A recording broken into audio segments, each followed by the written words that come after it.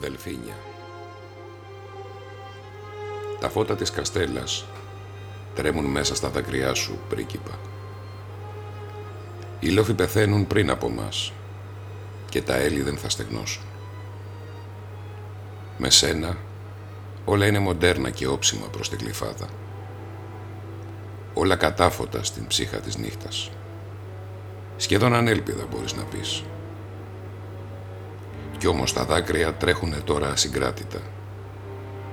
Η σκληράδα στο μοντέρνο γυαλί γίνεται όαση από ατμό και νεύρα από αντάβιες μιας διάρκειας που υπάρχει μόνο για σε, ανάμεσα σε μια αγάπη και σε ένα παγωμένο γιαπί. Θλιμμένος γυρίζω καθώς σου ρουπώνει στο μόλιβο και στις ακρογιαλιές όπου έσυρες τα μαλλιά σου, στις θερμασμένες πισίνες και στα παλιά αρχοντικά και στα τερατουργήματα κάποιας απλοϊκής καρδιάς, καθώς βλασταίνει στο πιο αθώο, στο πιο φιλτισένιο φιλί.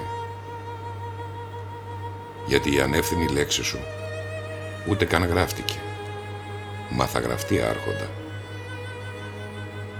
Πέφτει η νύχτα στη θάλασσα κι όλα είναι λίγα. Η ελπίδα μου είσαι, ένα θρύψαλο λύπης για μένα. Νίκος-Αλέξη Ασλάνογλου από τις Ωδές στον Πρίγκηπα.